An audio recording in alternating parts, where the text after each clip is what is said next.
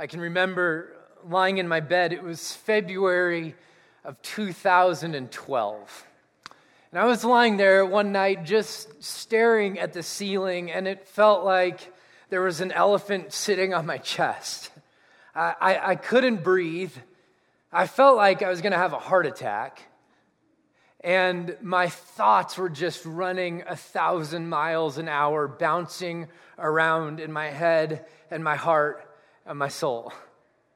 My wife and I were in this 2-week period where we were seeking the Lord, trying to hear His voice to figure out if we were going to move our family from Southern California to Colorado. And we'd had some confirmation along the way, but you know that feeling when you come to the fork in the road and it's time to actually make a decision, and even though you felt like you've heard the voice of God, you need to hear it again. Because we weren't sure if we were leaving a calling or if we were stepping into one. And it was terrifying to think that maybe we would make the wrong decision and the course of our life would be dramatically, radically changed. And it was in that moment, I can remember getting into my car on a Monday, and I had my 2 kids in the back seat. I had my 3-year-old and my 1.5-year-old, and Ethan was 3 at the time, and I was driving him to preschool, and I drove right past the preschool. And I thought to myself, what am I doing? I turned back around. I kid you not, I drove past it again. And I thought to myself, I'm in trouble here. I finally got him to where he was supposed to go, and I completely forgot that I had a second child. And I went to work, and I was just about to get out of the car and close the door when I heard this little voice from the back seat go, "Hi, Daddy." Now, I've always watched on the news those people that leave their kids in the car and thought, how could you? Now I know how you could. I was in another world, in another universe, so preoccupied with the decision that was in front of me. And wouldn't it be nice if when we have those decisions to make that there was just a yellow brick road that appeared where we knew exactly what God wanted us to do and we knew exactly where God wanted us to go? That when the fork in the road came, one of the paths was just paved with gold, and we went, oh, there it is. There it is. That's clearly the will of God. Follow the yellow brick road. Wouldn't it be nice if faith was filled with yellow brick roads? Just by show of hands, anybody ever experienced that? Has that been a reality for anyone? Okay, you guys need to come up here and preach this message, because this has not been my reality.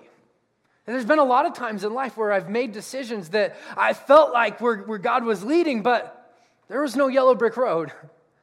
There was no signs pointing down in neon saying, this is the exact decision you need to make at this point in time. Wouldn't it be nice, though, if there was, if we knew exactly what job God wanted us to take? If we knew exactly, if you're in high school, which person God wanted us to ask to prom? And we knew exactly the way to make the relationship right or head down the path of healing in a marriage that was broken. Wouldn't it be nice if God made His will just a little bit more clear?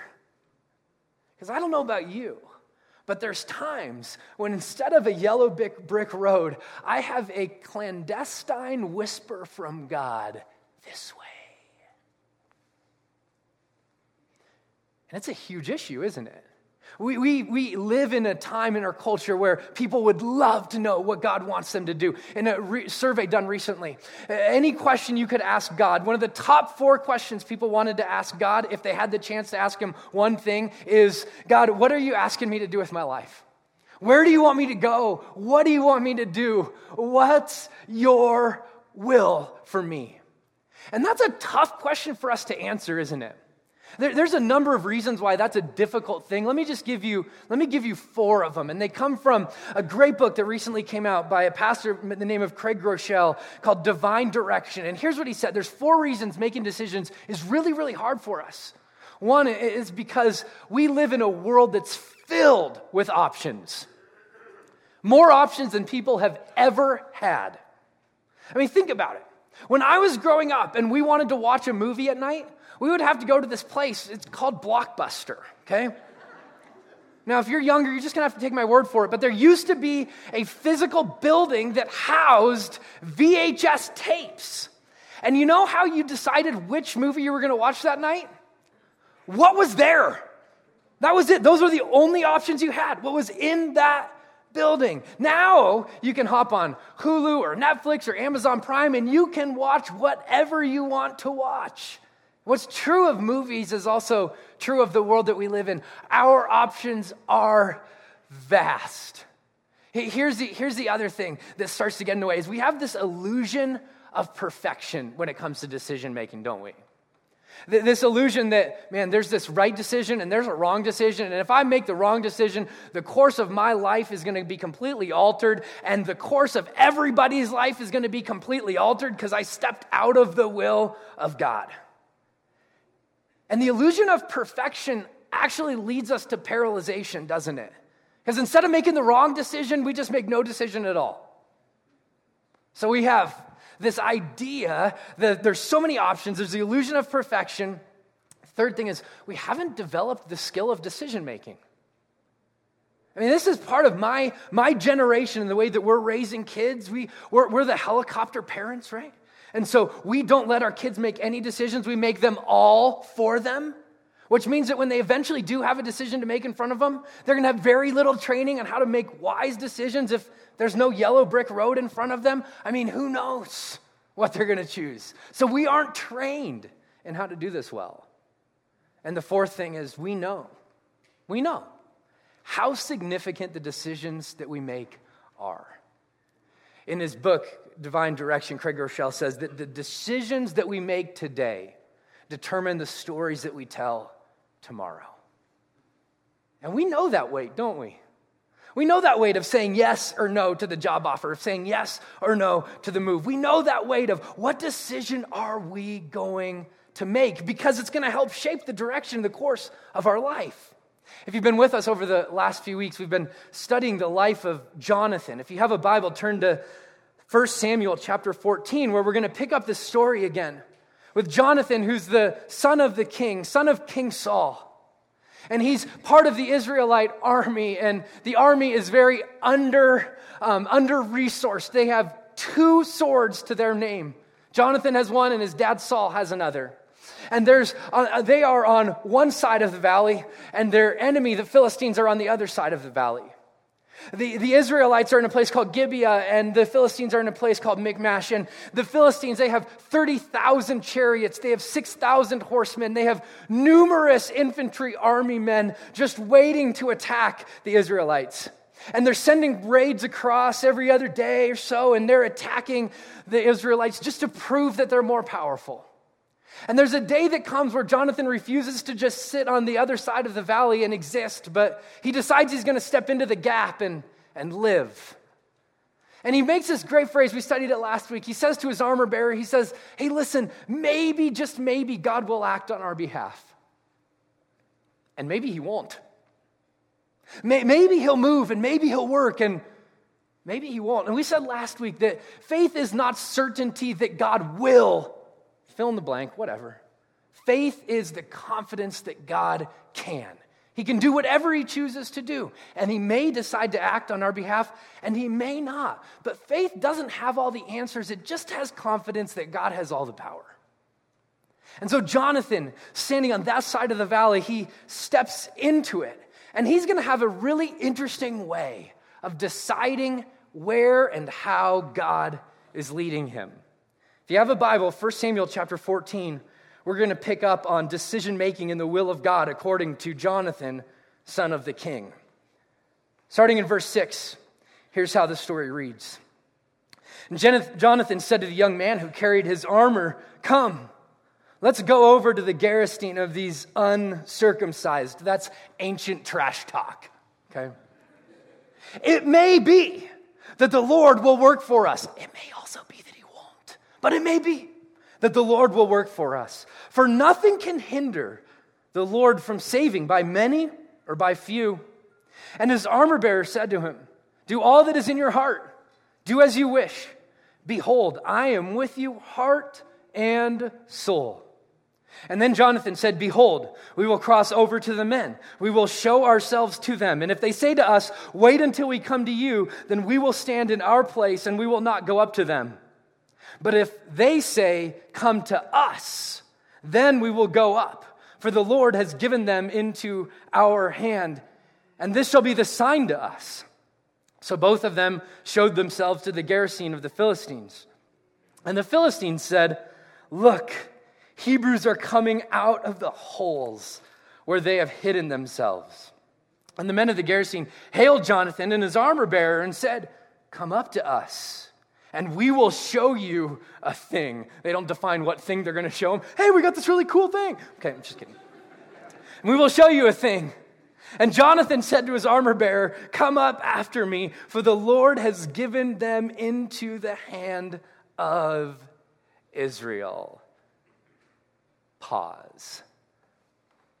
We admit this morning that's a very strange way of figuring out where God is leading and what God is doing. Let's go to the enemy who has way more resources than us, way more power. Let's show ourselves to them. And if they say, "Come up to us, let's fight," we're going to go up to them. And if they don't say anything, we're going to wait for them to come to us. Here's what we typically like to do. We like to read a story from the scriptures, and then we like to make a formula out of it. Right? So here's what we would do with Jonathan's story. Okay, so here's how I'm going to figure out if this is the job I'm supposed to take. I'm going to go and I'm going to stand at the door of that company that I want to work for. And if they say, "Come in," I'm going to know I've got that job.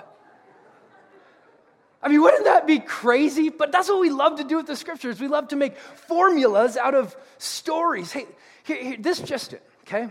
The story that we read about Jonathan and the Philistines in this passage of Scripture, 1 Samuel chapter 14, is meant to be descriptive. It's meant to describe to us the way that this worked in the life of Jonathan, but it's not intended to be prescriptive.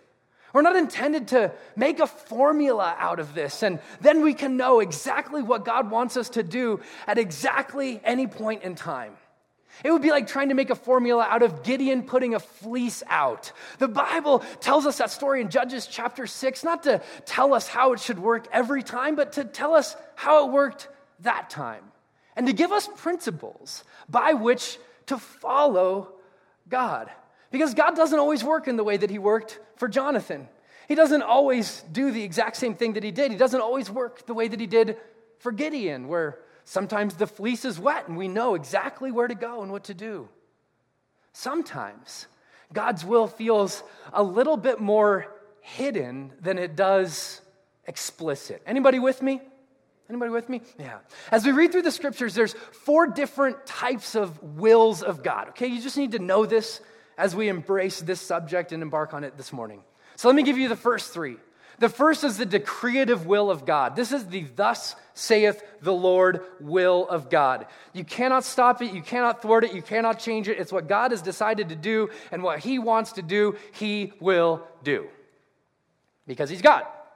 The second is the permissive will of God, where God often says, "Hey, that's not what I would choose, but I'm going to create space for humanity to make that decision."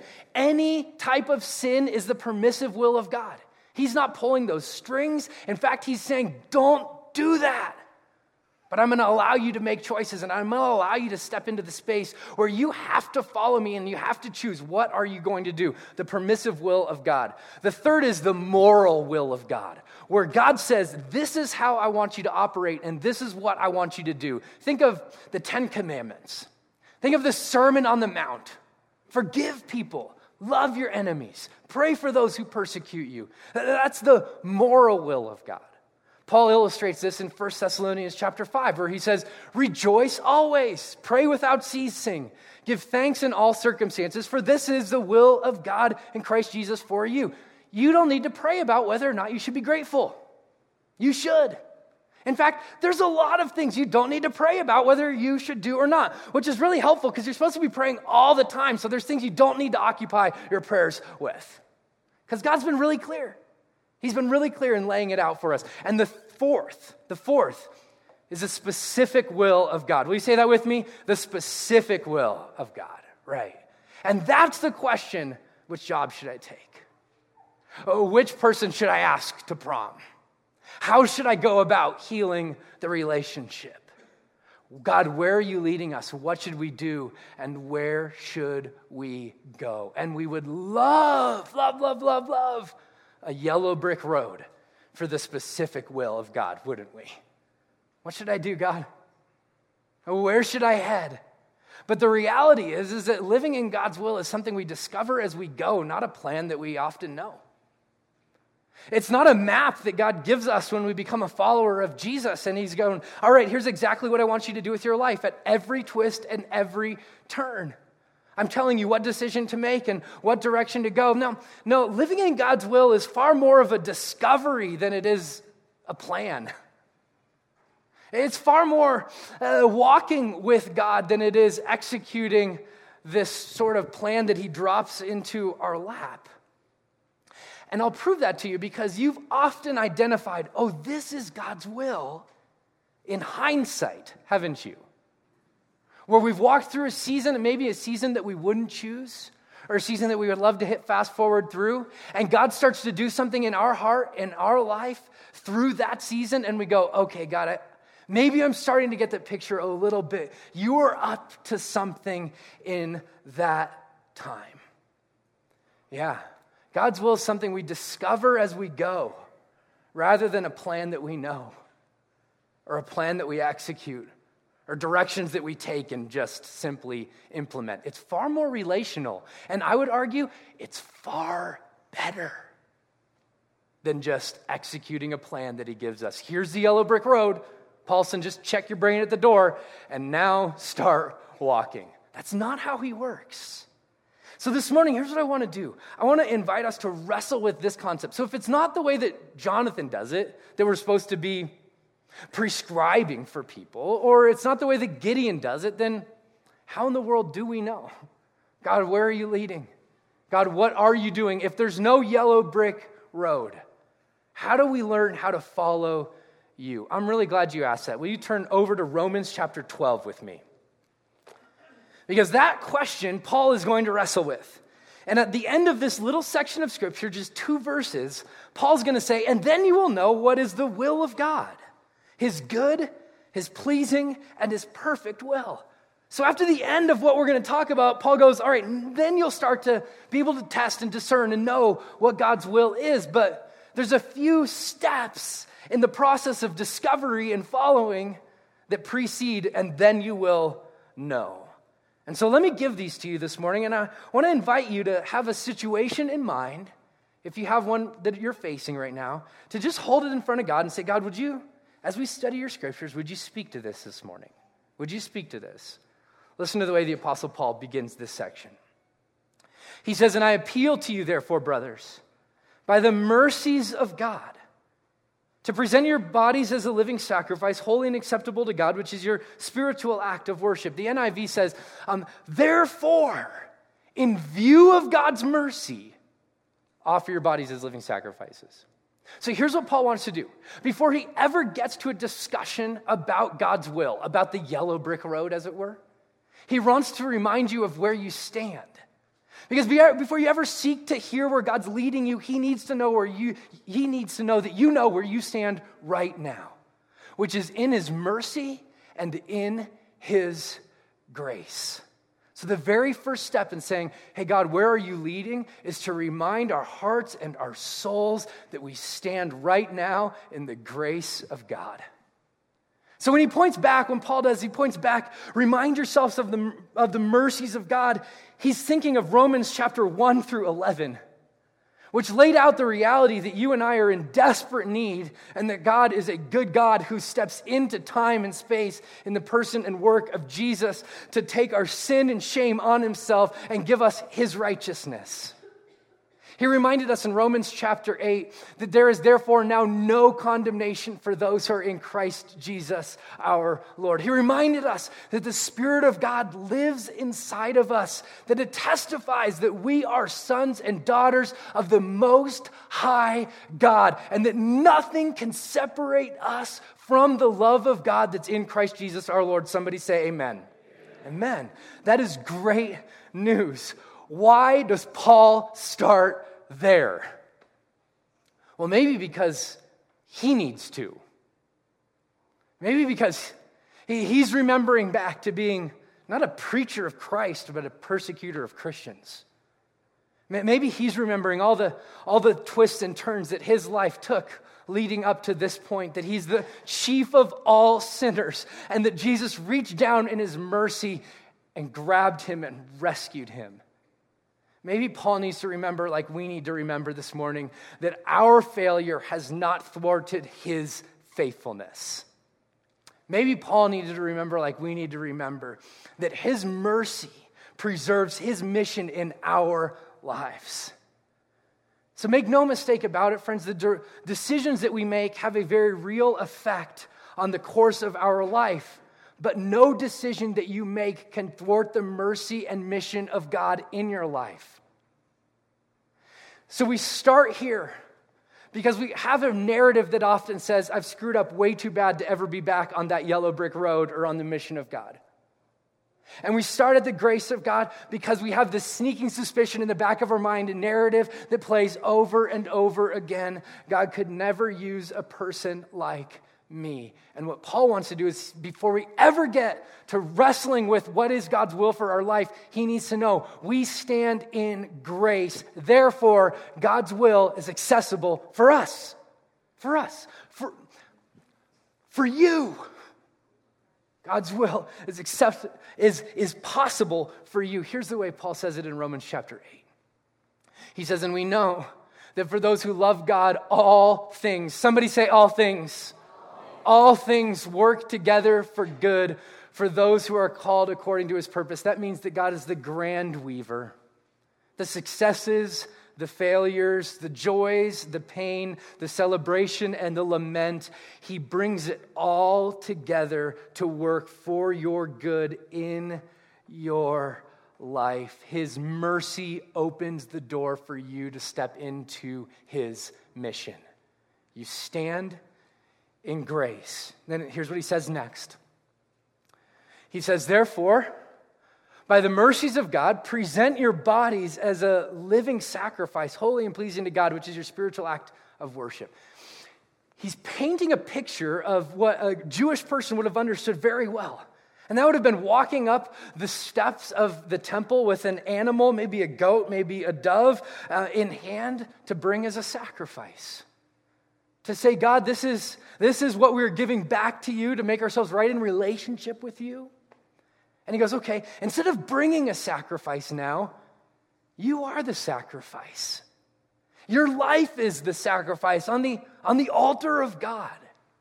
That you get the chance to say with every decision that you make, every rhythm of your heart, every decision of your soul, God, I am yours. And so, here's his invitation.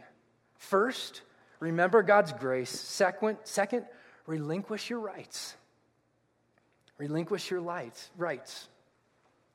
That crucified living positions us to step into the abundant life that God has for us. Here's the way the author, Pastor G. Campbell Morgan, said it. He said, wherever there are hearts waiting for the voice of God, that voice is to be heard. Oh, see, here's what he hits on. He hits on the reality that oftentimes the decisions that we make or the decision to say no to God starts to harden our hearts to God. And so maybe, just maybe, you're in the place this morning where instead of asking God, where are you leading me? And God, what do you want me to do? We just get back to square one and say we stand in grace and the posture of our heart is, God, I'm willing to do whatever you call me to do. I'm willing to go wherever you call me to go. The answer is yes, before I know what the question is. See, because surrendered lives lead to open ears. And oftentimes we're not able to hear God because we're looking for the yellow brick road so hard that we fail to just stop and say, God, I'm willing to obey wherever you want me to go, whatever you want me to do. I am yours. Maybe the question this morning is not, God, what's your will for my life? Maybe the question for us to wrestle with is, God, am I surrendered fully to you? to you. Here's the thing. Will you look at me for just a second? If you want to know where God is going to lead you in the future, be faithful where you are today. Be faithful where you are today. I can remember as a college student, I was wrestling with God. I wanted to serve him with everything that I had. And I was serving in Young Life in the evenings, but in the morning I was opening at Starbucks, and I was working as a barista at Starbucks. And then I would go to school, and I had to do this practicum internship type thing at school where I was working in an early childhood learning center. And I'm thinking to myself the entire time, God, how in the world are these two things, coffee and kids, ever going to come together to do something in my life, God? That I want to follow you, Jesus. I want to spread the glory of your name. Little did I know that over a decade later, I would be working at a church that owned a preschool and a coffee shop. No clue. And the journey for me, maybe the journey for you too, is just to be faithful exactly where you are. To say, God, I'm not controlling this thing, you are. And I want you to lead, and I want you to guide. And so I'm going to be faithful to follow exactly where I am today and trust that you will lead me somewhere else someday if that's what you have for me. But my goal is surrender. Offer yourselves, Paul says, as a living sacrifice, holy and pleasing to God. The problem we have with that is it just doesn't move fast enough for us sometimes, right? Come on, God. If you could execute a little bit quicker, that would be great. Here's the way Paul continues. He says, therefore, offer yourselves as living sacrifices. Verse 2, do not be conformed to this world, but be transformed by the renewing of your mind. Just a quick time out. Did you know that you live in a world that has a different set of values than that of the kingdom of God? Yes? There's different types of rhythms that the world sets up. There's different things that they hold up as preeminent, as good, as quote unquote, the way. And what Paul says is, all right, if you ever want to make a decision that puts you in the will of God, you first got to put the will of God in you. You've got to understand the way that he works. You've got to understand what he is like. So here's what we do. First of all, we remember that we stand in grace. Second, we relinquish our rights and say, God, the answer is yes. What's the question? Third, we say, all right, we're going to start to renew our mind. Because if hearing God is sort of like God holding a walkie-talkie, renewing our mind is us getting on the right channel so that we can actually hear what he's inviting us to do, how he's inviting us to follow. Why is this important to renew our mind? Let me give you two reasons. First is as we renew our mind, we start to understand the personality of God. We start to understand what God is like, the things that he loves, the things that he laments. And that's really, really important because sometimes God's will for us is not that we follow some golden or yellow brick road. Sometimes God's will for us is that we decide. We decide. Sometimes he goes, there's two great decisions in front of you. What do you want to do? You decide. Here's a second reason it's so important that we renew our mind is that it starts to align us with the way of Jesus. So that when God says, you decide, we know what's in his heart. We know that his calling for us is that we would forgive those around us. We know that he's the kind of God who invites us to love our enemies. In fact, he's the God who, instead of killing his enemies, he dies for them. We know that he wants us not to judge the people around us, but to love the people around us, even those who are adamantly, vehemently against us. We know that he's inviting us to rid ourselves of anger and rid ourselves of lust. We just start to try to download the Sermon on the Mount into our lives. See, we often want to know what job God wants us to take or where God wants us to move. But I think sometimes God says, hey, will you renew your mind? Will you forgive the people that have wronged you? Will you release the tendency to judge? Will you do the things I've already told you to do, and in so doing, start to understand who I am, Lord? Instead of praying what job to take, will you pray that my Spirit would empower you to forgive, to love? See, here's the way that the great early church father, St. Augustine, put it. He said this, and I've used this so many times working with college students who wanted to know what God's will for their life was, and here's what I'd tell them. Love God and do what you want. Love God and do what you want. St. Augustine says, for the soul trained in love to God will do nothing to offend the one who is the beloved. Here's what he's going. Maybe it's not a yellow brick road that you're looking for. Maybe it's a rhythm of your soul that you're trying to cultivate. So how do we do that? Well, we spend time in the scriptures. Because we need to download this new OS, the kingdom operating system, into our hearts and into our lives, because it's completely contrary to the way that the world operates. So we spend time in the scriptures, but it's not just the token time in the morning that we often feel like we should do. It's a discipline, a practice where we start to learn and hear, God, what are you like? What do you love? And I want to learn to love you. So it's time in the scriptures, but it's time in silence and solitude. It's time in just listening. God, what are you up to? What are you up to in me? What are you up to in your world? What are you up to in this community that you love? And we start to renew our mind. God, what are you up to in my family? What are you up to in my kids? And we start to develop rhythms of our life. It's going to feel really awkward at first. But as you start to step into it, it's going to feel like life.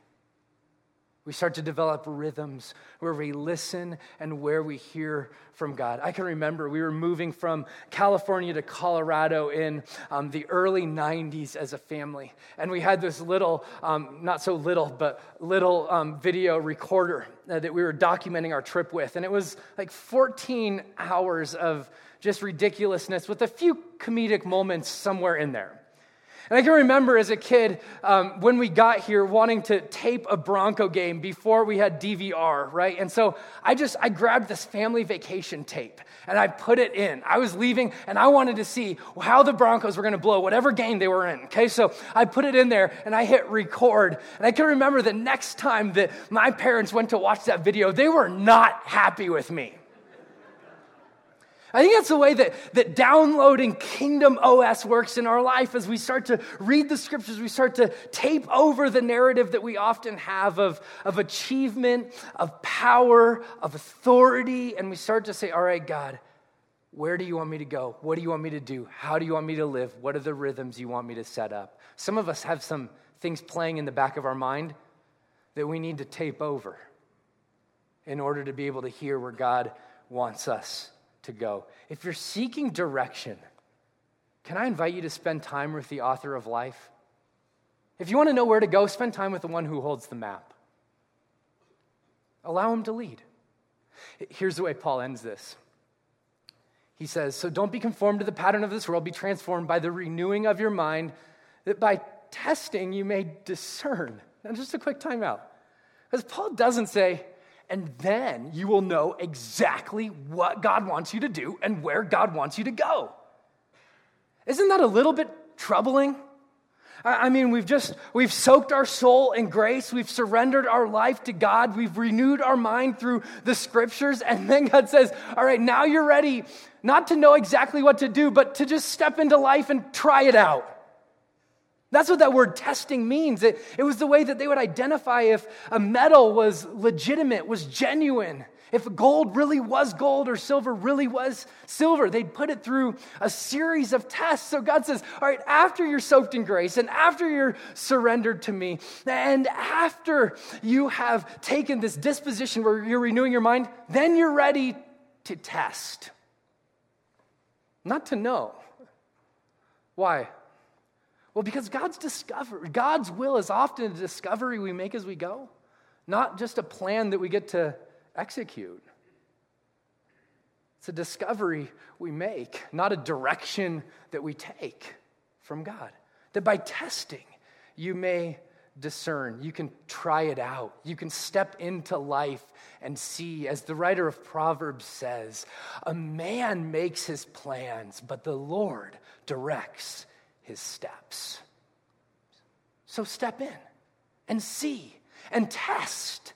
And then you'll be able to know the will of God. Why? Well, because it's good, acceptable, or pleasing as the NIV, and perfect. Where you step in and you go, oh yeah, that's my God. That's why he created me.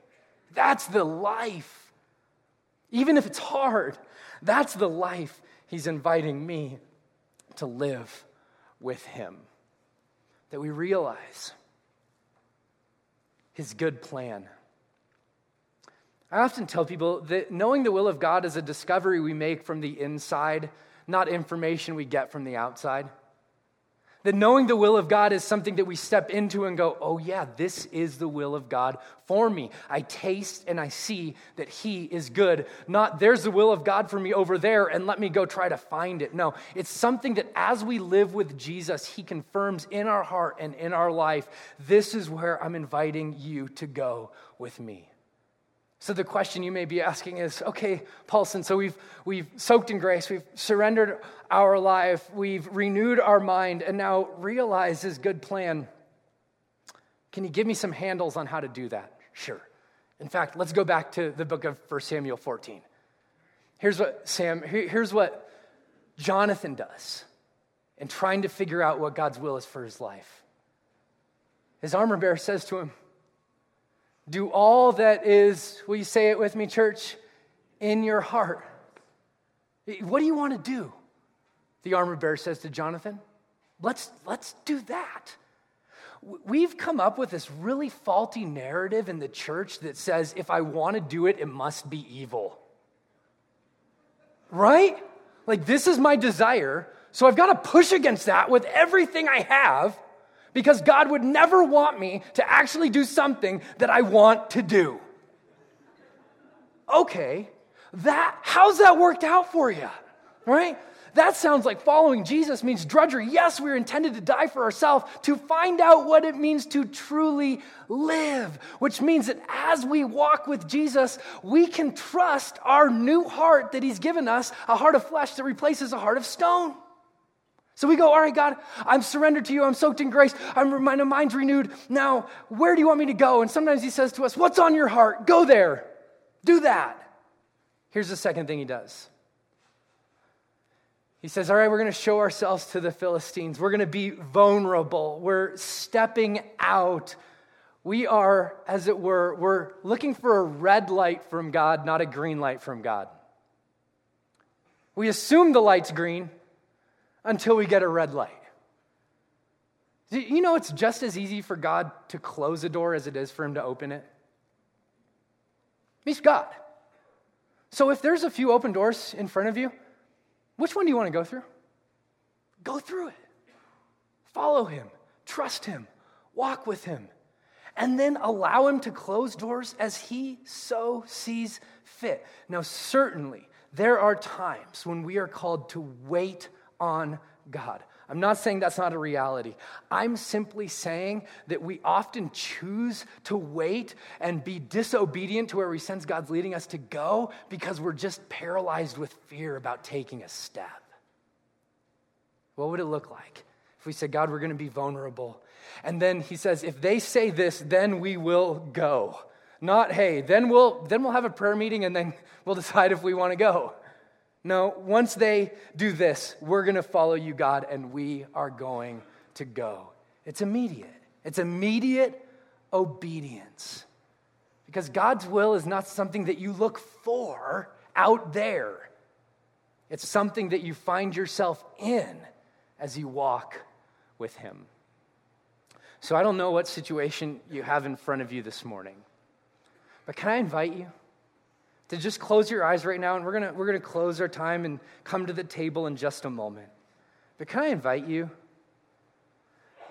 to just take a deep breath, and what would it look like to just remember God's grace in your life right now? That his mercy over you preserves his mission through you.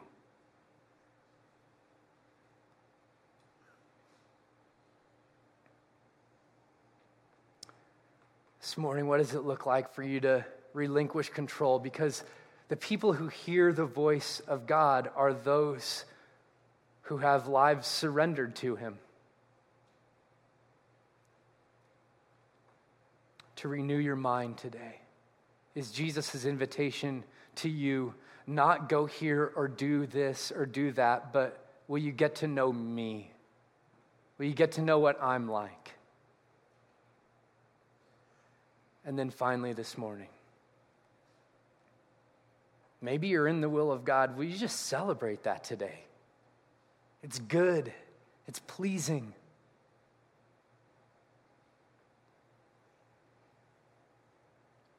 So we'll close our time with this. That maybe this morning, maybe instead of asking, God, what's your will for my life? Maybe we change the question just a little bit. And we start to ask, God, how can I give my life for your will? It's the question that Jesus asked in the garden on his way to the cross, where he cries out, Father, if there's another way, let's do it that way, but not my will, but yours be done. What's the bigger picture? What's the story you're telling? What's the redemptive plan that you're executing? When we start to ask that question, how can I give my life for your will, God?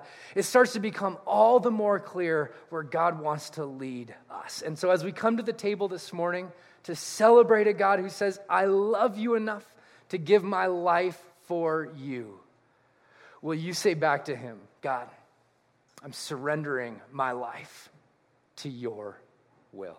As you come this morning to the table, and there will be stations set up in front of your section that you can go to, that'll really help us create a streamlined process here. But as you come to the table this morning, would you know that you are loved by the King of Kings and the Lord of Lords? Each server has both gluten-free bread and regular bread. The gluten-free is in the little green cupcake holder. It's not a cupcake in there. It's a little gluten-free bread. And I'll invite you to come and take both bread and cup. And you can take the bread whenever you so feel led as a symbol that you're in a relationship with God that's personal. But will you wait to take the cup? We'll take that to celebrate the fact that we are in relationship as a body together. The table is open to any who are followers of Jesus. Let's pray, and then let's come and celebrate today. Jesus, as we come this morning, would you remind us that you're good, that you love us? For those who are seeking guidance and direction from you today, may their lives be surrendered. May their souls be saturated in grace. May their minds be renewed. And then would you speak and would you lead and would you guide? We'd pray in the name of Jesus. Amen. I invite you to